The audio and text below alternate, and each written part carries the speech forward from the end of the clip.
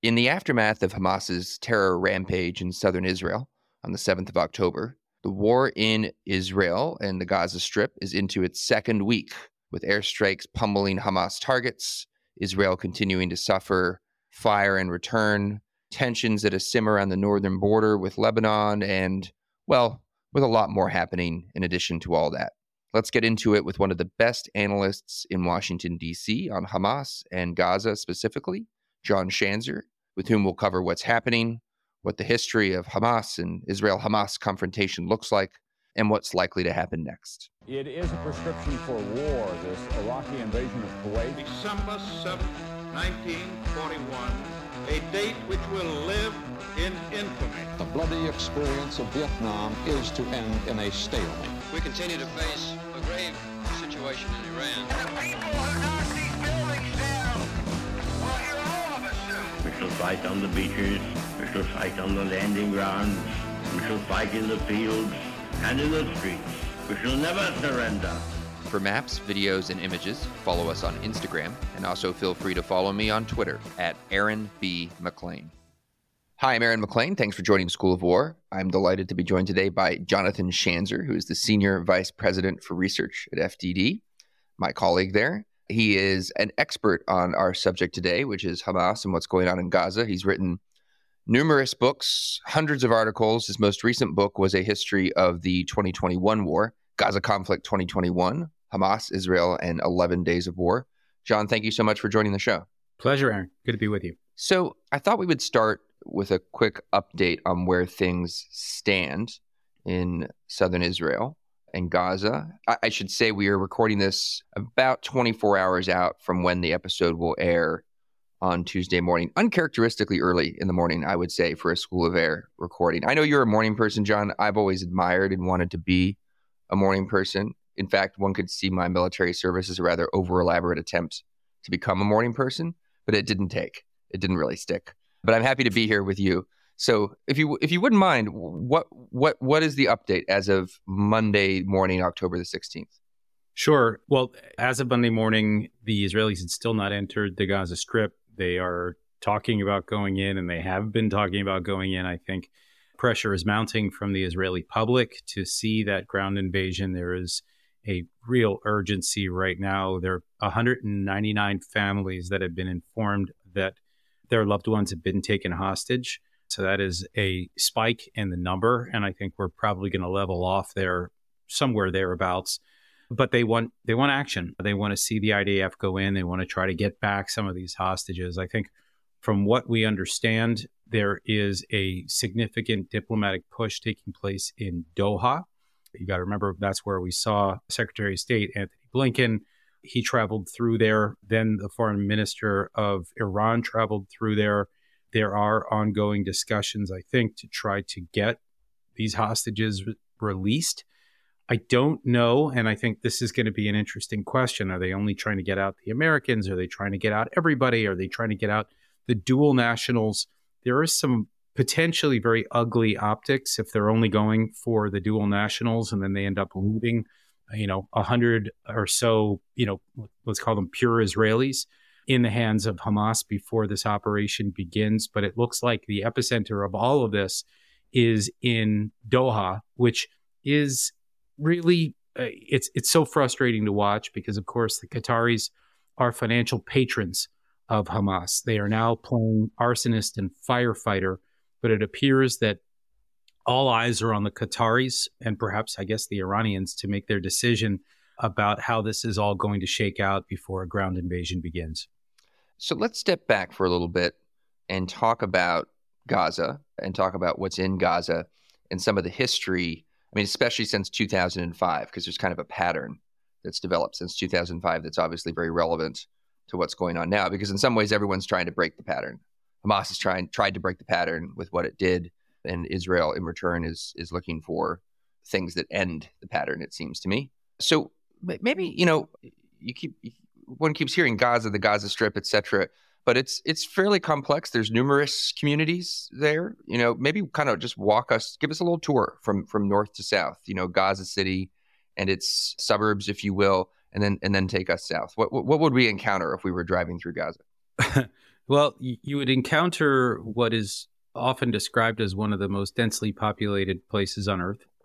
It is a territory, most people just would describe it as a coastal enclave, which sounds a lot nicer than it is if you've ever been to Gaza. It's on the Mediterranean coast, nestled between the Sinai Peninsula and Israel. It's roughly the size of Washington, D.C., 2.2 million people. And, you've got really one major city, and that's Gaza City. In the middle of Gaza City, you've got actually a hospital called Al-Shifa Hospital. And nestled beneath that is the Hamas Nerve Center. It is the command center of the organization. If that sounds outrageous, it is. It is human shields par excellence. You can't get any more human shieldy than that in the way that Hamas has constructed its military infrastructure. And I think this is what listeners need to be aware of, is that it's extremely difficult at this point to separate out civilian targets from military targets. And this is ultimately what Israel is going to have to contend with, and already is contending with, that there are mosques that are housing, missiles and rockets. There are schools that are, that abut, military hardware that Hamas is using as it fires into Israel. But yes, the society it's complex. I mean, by the way, there are a lot of people who talk about, the Palestinians as one. What's really interesting is you go to Gaza, and it's admittedly been a few years since I've been in there, but you hear a different dialect. It sounds like the Egyptian dialect, which, if memory serves, Aaron, you speak. And it, and that stands in stark contrast to what you hear in the West Bank, which sounds a bit more like the Jordanian dialect. You have a population that is, I think, somewhere in the vicinity of 40% descendants of refugees from previous wars, which means they're on the take from the UN Relief and Works Agency. You have a lot of unemployment. You don't have a lot of natural resources. You've got a Hamas government that's been in place since 2007, when Hamas conquered the Gaza Strip by force in a brutal civil war that ousted the Palestinian Authority. It is, in some ways you could say it's sort of like a Palestinian Taliban in really in one important aspect, and that is that you've got an Islamist group that took over. It has imposed Sharia law. It has imposed a very draconian form of rule. There is no way to challenge the current government, at least not yet. And I think that is, getting to your point, exactly what the Israelis hope to do. They want to oust this government. And then comes the hard question of what happens to Gaza afterwards. There will be a lot of rubble. There will be clans and families that have, for decades, centuries, had a large amount of influence. But the real question is, who's got the sort of legitimacy? Who's got the means to govern when this is all said and done? Because there are big questions about whether the Palestinian Authority, which is now based in the West Bank only, whether they have the ability to project power into the Gaza Strip. And so lots of questions about the day after.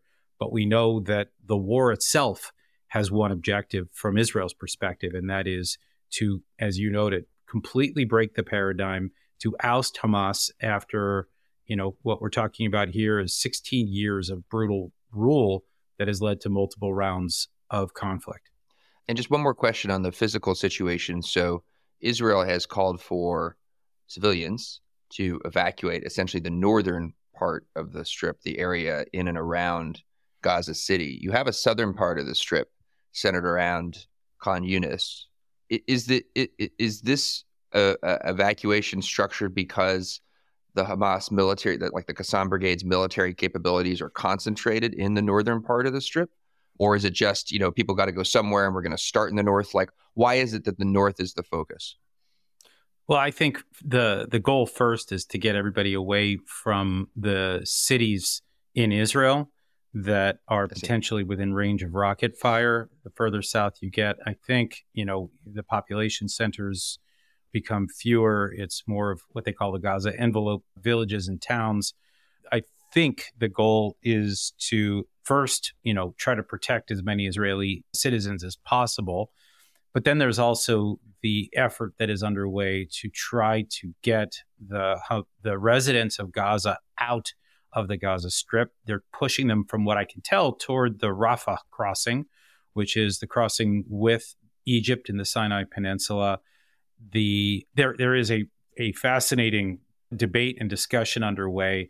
The Arab world does not want to allow for the facilitation of these refugees to leave Gaza. There is this sense of wanting to protect the Palestinian cause, even if it means the death of thousands of Palestinians. It's incredibly cynical. And we've seen this, by the way, Aaron, since 1948-49, the first Palestinian-Israeli war, where the Arabs have tried to wield refugees, Palestinian refugees, as a living symbol of the struggle against Israel. And there is this sense that if they capitulate on this and allow for Palestinians to leave the territory, well, then, they've lost the larger narrative battle, if you will. And so, we're actually watching Hamas try to block the exodus of what would be refugees. And we're seeing right now the Egyptians are saying, we will only allow dual citizens that live in the Gaza Strip but hold foreign passports. We'll allow them to leave, but no one else. And so we're looking potentially for the narrative, the sacrifice of thousands. Right. You made reference to a civil war in which Hamas consolidated control. Say a bit more about that now that we've sort of mapped things physically, about the political terrain. Obviously, Hamas is top dog and rules through fear and violence according to a very strict Islamist and, as far as Israel is concerned, annihilationist regime. But it's not just that simple. There are other militant groups as well. There's the UN dimension, which you made reference to, and then Are you suggesting the UN as a militant group? I'll let you speak to that. It's certainly not much in the way of militant groups, is it? And then, sort of underneath this regime of terrorists and nitwits, when it comes to some of the international organizations that are involved, you have the old Arab families, and you have, I have never been to Gaza. I have spent time in other parts of the Arab world. I've spent time in other sort of, if you like, poor, Islamic countries, and my experience was always that there was a kind of economic underground tied to family that was often determinative of politics in ways that were not immediately visible. So to the extent you can, just give us a little bit more color on the politics. Sure. Well, I think, first of all, I think it's important to note, Hamas was formed in the late 1980s in the shadow of the first Intifada, which was a rather organic nationalist uprising that first sort of exploded onto the scene in the Gaza Strip and then spread to the West Bank. This was kind of the platform that the Palestinians used to agitate for independence after the Israelis conquered the West Bank and the Gaza Strip in the 1967 Six-Day War. So 20 years after the Israelis come in, establish control, you begin to watch the sort of agitation at a grassroots level against the Israelis, where they're saying, look, it's time for, the Palestinian National Project to finally have legs after years of kind of talk. There was a structure for it. Hamas comes onto the scene. They are immediately edged out of the picture by the Oslo peace process. Yasser Arafat, you may recall, the leader of the Palestinian Authority, tries to create this peace process with the Israelis. By the way, he does it, where he's based in Tunisia. He's trying to make himself relevant, and in the process pushes Hamas out, and he crowns himself the leader of the Palestinian cause. They don't like that at all, and they don't like the peace process. And what happens is, in the 1990s, as the peace process gains steam, they launch a brutal campaign of suicide bombings designed to disrupt all of this. Arafat's leadership, the PLO's leadership, and the peace process that they oppose, because they seek the annihilation of Israel. That all comes to a head in the year 2000. That's the second Intifada. You have 5 years of total chaos, at which point the Israelis finally get control of both the West Bank and the Gaza Strip militarily. They, in fact, one way that they gain control is building a barrier around the entire Gaza Strip. So 2 long borders. They put a fence, a barrier, in some cases, moats. I mean, whatever can be done to prevent the infiltration of people seeking to do harm to Israel, they've got the Gaza Strip completely isolated and under siege, which is, of course, legal pursuant to international law, but outrageous according to some. But Israel has done this to protect its own, which is, I think, easy to understand, but sometimes hard to stomach. And it's in 2005 that the story really begins, because that's when then Prime Minister Ariel Sharon, under duress from the Bush administration, says, okay, we're going to get out of the Gaza Strip entirely, unilaterally withdraw. And the Palestinian Authority is still clinging to power there, nominally controlled by Yasser Arafat, or by then Arafat's gone, it's now Mahmoud Abbas, but the Palestinian Authority itself is sort of clinging to power. Then comes the next blunder from the Bush administration. And, if you're picking up on a theme here, I think, there's a reason for it. Bush administration pushes for elections in the Palestinian Authority right in the aftermath of this long campaign, military campaign that has exhausted the Palestinian people.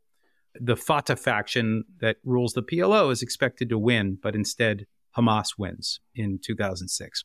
How a terrorist organization is welcomed into the electoral process, it's still shocking to me that was allowed to occur. But what happens after that is, the U.S. and Israel and others dig in and say, wait a minute, Hamas, you can't run a government here, not when it's dependent on international aid and not when it needs to, live alongside Israel with the goal of a two-state solution. And so it all goes to hell in 2007. That's when that civil war erupts. Hamas takes over the Gaza Strip by force.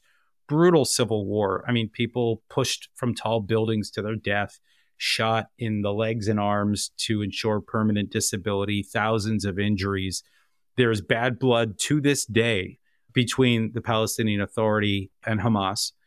And so what happens after that is Hamas gains full control. And what we've seen ever since are a series of wars that Hamas has launched against Israel, primarily through rockets, sometimes commandos and other means. But one round in 2008, another one in 2012, 2014, 2021. And now, as you suggest, Hamas has tried to break this paradigm where they've gotten, I think we can be honest, they've gotten shellacked each time by a much better equipped, better trained Israeli army. But every time these wars have erupted for various periods of time, sometimes for a month, sometimes for just a couple of days, but every time we've seen Hamas gain a little bit more strength, some more capabilities, all thanks, by the way, to the Islamic Republic of Iran. And maybe you can thank the Qataris and the Turks for their financial and diplomatic support. But the group has grown. And what we've seen now is an attempt to break out as a more powerful, let's call it a strategic threat, as opposed to a tactical one to Israel. And Israel is having none of it. And the goal now from Israel's perspective is to just destroy what has been an annoyance and now something that is far more foreboding after the death of 1,300 people on what the Israelis from last week are calling Black Sabbath. Let me ask you what seems like a simple question, but I feel like your answer to it will be interesting. Why does Iran support Hamas? Oh, it's the mutual aspiration, the mutual dream of destroying the state of Israel. You got to remember, Shiites and Sunnis don't get along, right? It's Tom and Jerry, Wile E. Coyote and the Roadrunner, right? They fight. Generally speaking, you see Shiites and Sunnis, you saw it in Iraq, you saw it in other places as well. But when it comes to Muslim Brotherhood splinter groups that want to destroy Israel, and Hamas is exactly that, they find a lot of common ground.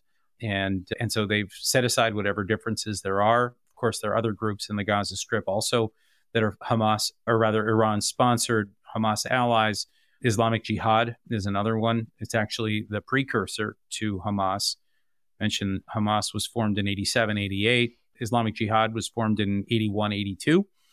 By the way, Hezbollah formed in between there out of Lebanon. But this is a sort of a string of proxies operating around Israel, on Israel's borders. My colleague Mark Dubowitz, our colleague Mark Dubowitz, has talked about this Iranian strategy as the ring of fire, this attempt to encircle Israel with violent armed groups that could potentially do quite a bit of damage, especially if they're activated all at once. And that's quite honestly what we're all watching, holding our breath, waiting to find out whether Iran activates all of its proxies in concert in response to Israel's ground invasion, which, as of Monday morning, appeared very imminent. Right.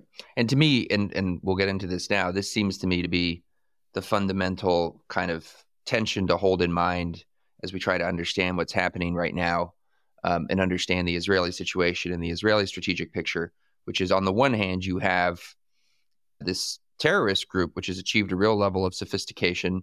Feel free to jump in here, but like the accounts of last Saturday, the 7th, that I've read, the sort of higher end estimates of the number of terrorists who made it through into these communities. I mean, it's like on the line of a brigade level assault. There was something like 1,000 people that streamed across that border. But what's even more shocking is, the Israelis started airing photos of the cache of weapons that they confiscated from the dead and captured Hamas fighters. And, we were looking potentially at EFPs. My colleagues from the Long War Journal identified what looked like EFPs, explosively formed penetrators. This is the sort of stuff that we saw hitting our men and women in uniform in Iraq and Afghanistan. Obviously, Iran's got its fingerprints all over that, but there's just a range of weaponry that we've not seen before. Potential cyber attack that precipitated all of this, which would again, indicate a certain level of sophistication. So Hamas has grown in sophistication and its abilities. And that is, again, I think that's why the Israelis have said, that's enough. Yeah. I heard from one Israeli that I talked to, early on after the conflict erupted. And he basically said, look, this was an organization we were willing to try to live alongside, but when they killed 1,300 people, they lost the right to exist. Yeah. Very just stark terms here. Yeah. So I actually heard numbers even higher than 1,000, but there's a lot of sort of literal fog of war around this. Maybe 1,000 is correct. And yeah, to your point, like it takes no particular skill or training. It just takes a lot of absence of humanity to go around and murder and kidnap defenseless people. To break through that barrier in 20 some locations. Do the preparatory work of blinding sensors. You made reference to a cyber capability. And by the way, do something that's got, in terms of everyone who has to be involved somehow in the support of it, thousands of people involved, to keep that actually a secret when presumably the Israeli defense and security establishment is in fact doing its best to watch Gaza is a testament to a level of capability that's striking. And I think obviously took everyone by surprise. Yeah, there was an information operation that was going on for probably a year, maybe more, 2 years. I actually heard from an Israeli official pretty damn high up in the system, literally 2 weeks before the attack, maybe even a little less, talking about how the head of Hamas in the Gaza Strip, Yahya Sinwar, was someone that the Israelis deemed as a pragmatist, and that he was looking to calm tensions in the Gaza Strip. Yes, Hamas was still trying to export violence to the West Bank, and they would cede that, but the thinking was that Gaza was likely to remain calm, that Hamas was likely deterred, and this was the groupthink, whereas the Israelis called it during the last major intelligence failure from the 1973 Yom Kippur War. This was their conceptia, their concept, and it was a concept that proved to be extremely dangerous and wrong. Yeah. And then the other interesting, I read a fascinating article at this publication called Engelsberg Ideas by, I think she's a British analyst named Suzanne Rain.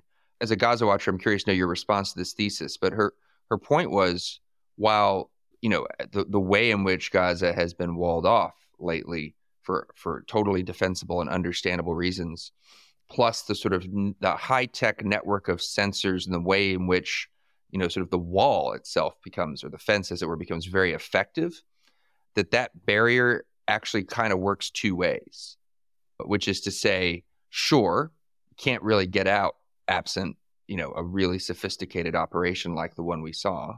You can't get out in sufficient force to do real damage. But it's also really hard to see in. And that's something I didn't appreciate. I just assumed prior to the 7th of October that the Israelis must be sort of listening and watching to everything of significance that happens in Gaza. Clearly, that was not the case. And it's actually like downstream of the security concept itself that you build that kind of quote unquote wall. It's not literally a wall, right? But it's more complicated than that. And you're going to have trouble seeing in. And that seems to be true. Yeah, I mean, I think there is some truth to it, although up until, 10/7, I think the Israelis always felt that they had really good eyes and ears, a lot of listening devices, a lot of ways to penetrate Gaza. I mean, they sort of talk about under, rocks and, sort of almost at every corner, there are things that the Israelis have inserted into Gaza over the years that have enabled them to sustain, and I've heard this term, total intelligence dominance. And that is gone, right? I mean, that clearly did not happen here. It was an intelligence breakdown, a failure. But there's another issue that I've got a piece that hopefully will come out soon with our colleague Bill Roggio from the Longboard Journal. The Israelis certainly contained Hamas in many ways. The barrier was one. The Iron Dome missile defense system that shot down so many of those rockets, 90 to 95% success rate during successive rounds of conflict. That's great, right? But it's all defensive, and it all helped Hamas sustain a safe haven. And as we learned on 9/11, you give a terrorist organization a safe haven and it will grow stronger, right? Al-Qaeda was operating inside the borders of Afghanistan thanks to the Taliban government.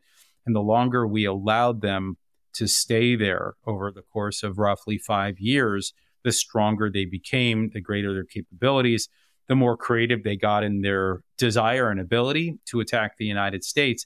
The Israelis, I think, didn't quite realize that this was the sort of blowback for their containment policy.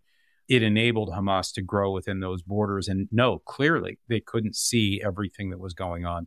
Yeah. So back to the point we jumped off from a few minutes ago.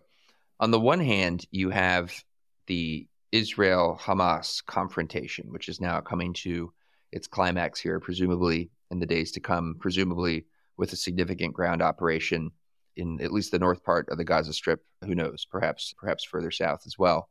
The objective of which, I'll ask you to frame it however you think best, but the objective of which is certainly more ambitious than objectives we've seen in previous Israeli ground incursions into Gaza for obvious reasons.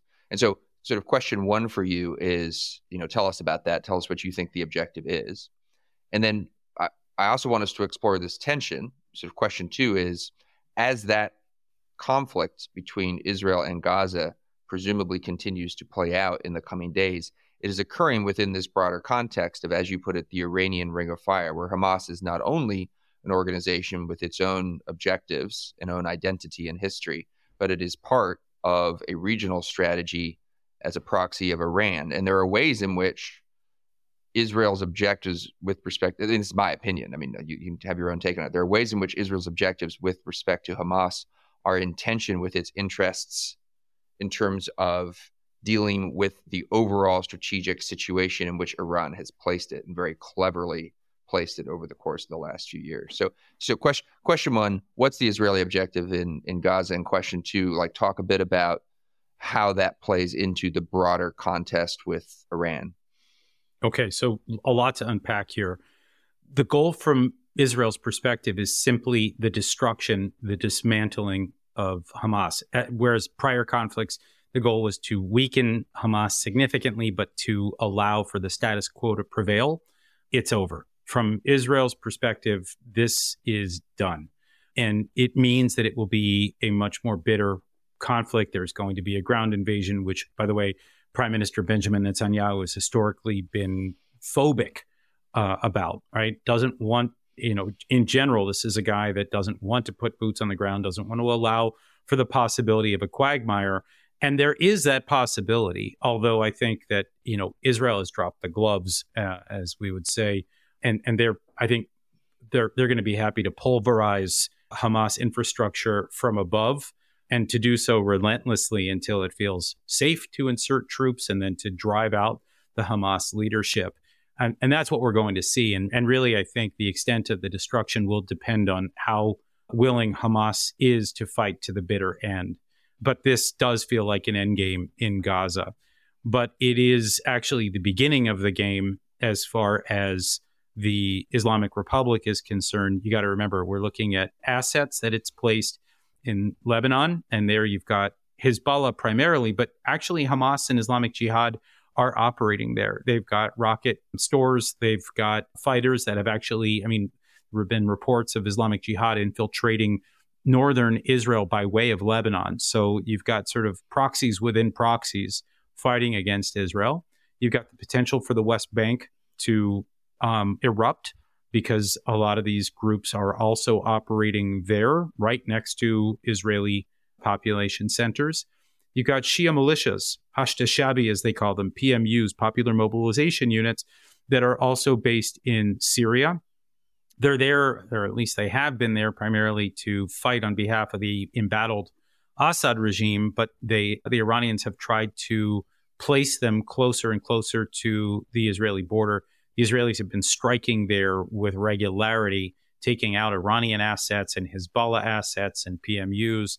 But you can watch as Iran has signaled the potential to, force a broader regional war upon Israel, right? And Israel is doing everything that it can right now. And this is, I think, kind of the end game for Israel and the end game for Iran. There's a question of whether Iran wants to try to launch a regional war right now, an attempted war of annihilation against Israel using all of its proxies, thousands upon thousands of rockets and missiles, and Hezbollah even has some precision-guided munitions, PGMs. This is potentially a really horrible war. And then and that's what Iran would like to see.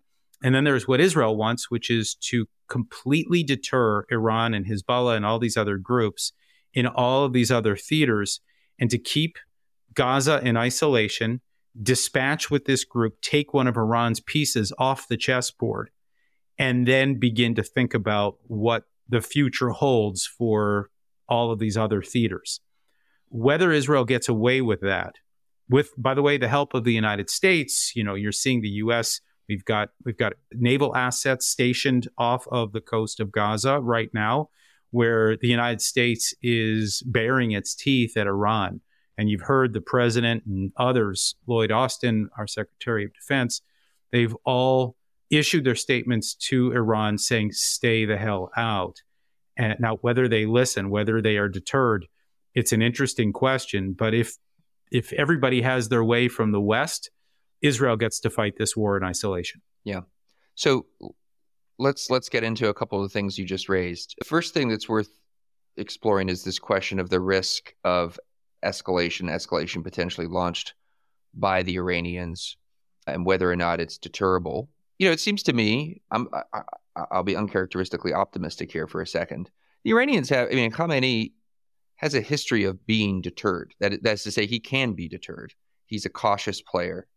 And, if you look at Iranians dialing back their behavior in the Gulf, in the aftermath of Soleimani getting killed during the Trump administration, it is possible to brush them back and have them cool it. Though, of course, no one knows whether or not that will work now. No one knows whether they actually believe the Biden administration's apparent commitment to deterrence. So that's a risk, right? That's a risk under which Israel is operating. And obviously the demands that would be suddenly generated by the launch of a northern war, as it is committed to a very significant operation, it's going to be very taxing for all sorts of obvious reasons in Gaza. That's an enormous risk. And then in addition to the risk, and I'm curious to know where you are on this. I don't want to go so far out into limb as to call it an inevitable tragedy. I'm not quite there, but I do think that there is a good chance that there is a significant mismatch between the stated strategic goal of ending Hamas and the actual military capabilities of the IDF, or indeed any military force, barring after a isolation and clearing of the entire strip, which is theoretically possible. And in fact, actually, that's the possible part, as difficult as that would be. A real political settlement, which could be an occupation, which Israel ended that in 2005 for perfectly good and understandable reasons, or some sort of international protectorate led by the UN, led by a concert of powers. That all strikes me as pretty fanciful and full of its own shortcomings. And I mean, I certainly understand, as it were, an Israeli sitting here saying, okay, shortcomings, fine. Tell me about the shortcomings of leaving Hamas there. And I get that. I get the conundrum, but we've all seen, anyone who's lived in America since 2001 has seen understandable endeavors launched that contain within them strategic mismatches between means and ends. And I'm worried. I'm very worried. And I'm curious where and you should are. be. Yeah, you should be. I mean, look, the goals of Israel are, I think, a bit more. I mean, it's funny that they're at once modest and perhaps also an overreach. This idea that they can inoculate Israelis from further threat from Hamas. That's the goal, right? That's it. But what that means is the complete dismantling of a fairly complex and actually somewhat secretive terrorist organization. Look, there are going to be a lot of things that the Israelis can do, like going around and trying to destroy the rocket capabilities. And there are something like 15,000 rockets in Hamas's possession, according to best estimates. Maybe actually it's more like 10 after the sheer number that they've fired into Israel so far since the conflict began. But, they can destroy that. They can destroy the tunnels. They are likely, by the way, going to have to destroy a command center that is nestled underneath the Al-Shifa hospital. And that's going to be, all of this is going to be tragic and painful and just really difficult to watch. But I think at the end of the day, this could be just mowing the lawn, but this lawn will not grow back and I think that may be really the end game here from Israel's perspective. But just to be clear, there's no guarantee that Hamas doesn't come back. There is the possibility of chaos that follows, and worse groups could come in to fill the vacuum left by Hamas. There is the potential risk of Israel needing to take over the Gaza Strip, which it doesn't want to do. There is the risk of relying on the United Nations to try to build something in Gaza when it's all said and done. There is, there are positive scenarios that we can look at. For example, we've heard a lot about this normalization process between the Saudis and the Israelis. I mean, if the Saudis say, look, we're going to foot the bill, we're going to rebuild Gaza, we're going to clear everything out, and we're going to, with the help of, let's say private armies or whoever, right, to offer protection while they turn Gaza into something that is livable. Look, that would be a bold, perhaps overly ambitious project, but something that you might envision. But the real question is, what do you do with 2.2 million people? And this was the topic that Mark Dubowitz and I tried to tackle in the Wall Street Journal, in a piece that just came out on Sunday evening. This idea of, first, Gazans need to be taken in by Egypt. There needs to be some kind of humanitarian corridor, and they are reticent right now for maybe obvious reasons, taking in 2 million refugees or somewhere thereabouts. But then I think there also needs to be this question of, can the U.S. and others within the international community really force Hamas's enablers and financiers, talking here about, Iran, Qatar, Turkey, Malaysia, Algeria, Kuwait, countries that have been cheerleading, funding, or providing other support. Can they be forced to take responsibility for some of this refugee crisis, clear things out, and then allow for a rebuilding that would give Gaza at least half a chance to function? And then I would just add another layer of concern, and I'm curious your response. So let's say some version of this happens. No matter what, and I'm kind of the view that a much more intense mowing of the grass is probably the more likely of the various outcomes you just described. Maybe something more ambitious is possible. But one way or the other, let's say that this incredibly intense conflict plays out more or less according to Israeli wishes operationally. It'll be intense. Urban combat is no joke. These tunnel systems and fortifications are no joke. It'll be real. It'll be on a scale different from what's come before. There will be real casualties. There'll be real expenditures of munitions. There'll be a need for aid and support in addition to the deterrence.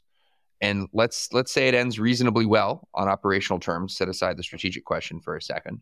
Really, Hamas then has been dealt with on some level, but the overall strategic picture in which all of this occurs, namely the Iranian constraints and sort of web of restraints, in which the United States, obviously a friend of Israel, but there are ways in which, and this was a subject of my conversation during the last episode with Mike Duran, who I know we actually both have differences with on some issues, but I think on the logic of Obama's Iran deal has been a phenomenal analyst, one of the best, really.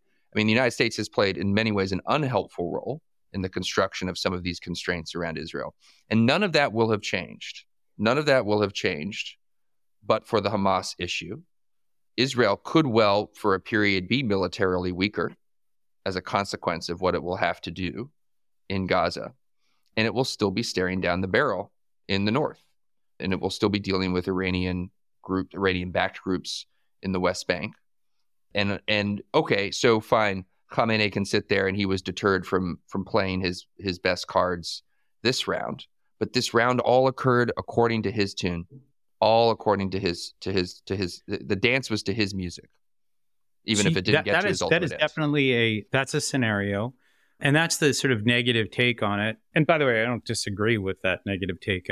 This was a war that was 100% fought not on Israel's terms. They were surprised.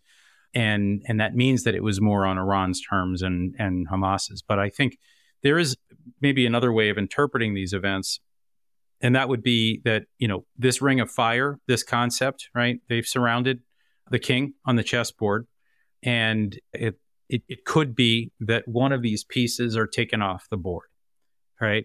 Hamas could be dismantled and really have no prospects of reconstituting itself. And by the way, I think I should just note here that, Hamas is an organization that has a lot of external nodes. It's got leadership that's based in Qatar and Turkey and Malaysia and Iran and Lebanon and West Bank. My sense is that we're going to see a Munich-style assassination campaign when this is all said and done. It's not just the destruction of Hamas in the Gaza Strip, but all over. I think if you're a Hamas commander, maybe even a political figure, you are probably not long for this world. That is my guess. And so when this is done, and it could be months before it's done, you're going to see the utter evisceration of a group that once posed a threat to Israel, and it's gone. And that's an asset that, if all goes well, and it's a big if, but if all goes well, Iran loses one of its pieces. And it's deterred, and its other proxies are deterred. That's if this goes well. And I'm not saying it will, but this would be the sort of positive outcome if there is to be one. But you got to remember also, and I think to your point, Israel goes in on the ground. There are going to be surprises. There are going to be unpleasant surprises. I think Iran and Hamas planned this. There has to have been a phase 2, and I think it is going to play out in a way that leads to a lot of body bags in Israel. Yeah. There's already almost 300 soldiers that have been killed in all of the sort of opening phases of this war. I think we're going to see a lot more. And so the question is, how does Israel look when it comes out of this? I do think that's a huge question, because it will have an impact on Israel's deterrence moving forward. If it's able to operate cleanly and quickly and deter Hezbollah, and America appears to have threatened the very existence of the Islamic Republic, forcing them to retreat and to, perhaps decide to fight another day, these would be some of the positive things. But, I think a big question is how bloody Israel is at the end of this, even if Iran is deterred and Hezbollah is deterred. And, this is where I think the tactical stuff on the ground in Gaza is going to start to play out. And this is really what I'm watching for. Yeah. And then there's the other dimension in terms of what Israel will be able to accomplish, which is if, the game plan involves the requirement of the U.S. deterring Iran and Iran's proxies. Well, that's a double-edged sword because that puts the United States in the driver's seat. The United States has other sources of leverage as well because we need interceptors for this to work. You know, other kinds of munitions. It's going to take weeks at a minimum. I would be shocked if the IDF could accomplish anything like what it's talking about in less than a month. Maybe they can. It's an impressive organization. But at some point, it's a crude term to use about this kind of thing, but the honeymoon period that we have sort of been in terms of international support for Israel is going to start to diminish, especially when you're in there on the ground and you really are seeing large numbers of civilian casualties, which will, to be clear, be blood on the hands of Hamas, who not only have started this conflict, but are going to intentionally generate these scenarios. And of course, we already have them from the bombing campaign that's going on. But my point is, it's gonna not a novel point. It's going to get more intense and worse. And at some point, the clock could run out. The clock could run out because the U.S. says the clock has run out. Yeah, and I do think, at least for now, it appears that the U.S. and Israel are aligned in the goal of dismantling Hamas. There's no, there's no calls for, proportional force. By the way, I don't know what proportional force looks like after a massacre of 1,300 people. Yeah, Israel doesn't want to murder, rape, and kidnap people, so it's going to decline to be proportional, I think. I think so. This is, of course, what separates Hamas from Israel, and you hear it right now from Israel's generals and commanders as they're rallying the troops and preparing for an invasion. But yeah, there is, I think, this open question of, where, the U.S. runs out of patience, starts calling for Israel to wrap things up. I do think that we're likely to see a bit more time. But yeah, the moment that, there is one terrible mistake on the battlefield, and of course, there always will be in battles like this, especially with the kind of population density that we're talking about, with all of the human shields, sort of challenges that Israel is going to have to deal with, just even the destruction of that Shifa Hospital command center that I mentioned. I mean, the moment that happens, which I believe will take place probably the moment before Israel puts boots on the ground in Gaza, that's going to start, that's going to elicit the howls of disapproval from the Squad and from, MSNBC and liberal media and college campuses, and the pressure will build. And so, yeah, there'll be a timer, and we won't know exactly how long that timer clicks for, but at some point the Israelis are going to be told, you got to get out. Now, I do think that there will be an inherent tension at some point where the US or the UN or the EU or whoever tells the Israelis, okay, you made your point. And I think you're going to hear from the leadership, no, we haven't made our point yet. We want nothing short of the evisceration of this group. And that's where, you're going to see some tension. But I do think that this, it needs to be done carefully, and it cannot be a bloodbath. But if the Israelis walk away having, sort of finished the job, and the U.S. was somehow able to contain Iran, then there is a modicum of deterrence that has been restored. This is, the best outcome. The worst is a quagmire for Israel, and it yields to pressure from the United States. And by the way, you could still see other proxies get into the game. But these are, I think, all of the sort of, the different forks in the road here that we're watching for. Last question, and you've been very generous with your time. Thank you. It's been a real pleasure to watch the sunrise with you. What are you reading? I mean, you're living, eating, and breathing this right now. What are you reading to stay abreast of the latest developments, both operationally in terms of what's coming specifically in Gaza? Feel free to speak a bit more broadly as well. You can talk about what FDD is putting out, what you're producing, but also what are your inputs? Help us be smart like you. Sure. Well, I mean, the inputs for me, I've watched a lot of these conflicts already. I mean, I've been through, 5 different rounds and, minor skirmishes. I've got a Twitter feed that I watch in Hebrew and in Arabic, and you can find it. I've got a list that I maintain on my X, formerly known as Twitter. And so it's about, I think, 187 different accounts that I'm constantly scrolling through and watching. And it's Israeli politicians, and it's the IDF, and it's, reporters who are, on the front, embedded, et cetera, So I'm watching that. I actually watch a lot of Israeli television. It's quite good during these conflicts because they broadcast 24/7 and they have, the alerts that come across the bottom of the screen, and you're listening to incredibly smart Israeli analysts and former government officials, and it certainly helps to speak the language. I studied it in graduate school back in the late 1990s and somehow sustained the skill over the years. And you can actually, there are apps that you can pull on Apple. There's Channel 11, there's Channel 12, 13, and 14. Each one has their own political flavor and different levels of analysis, but you can pick up a lot from that. The IDF sustains a WhatsApp group where it provides real-time updates.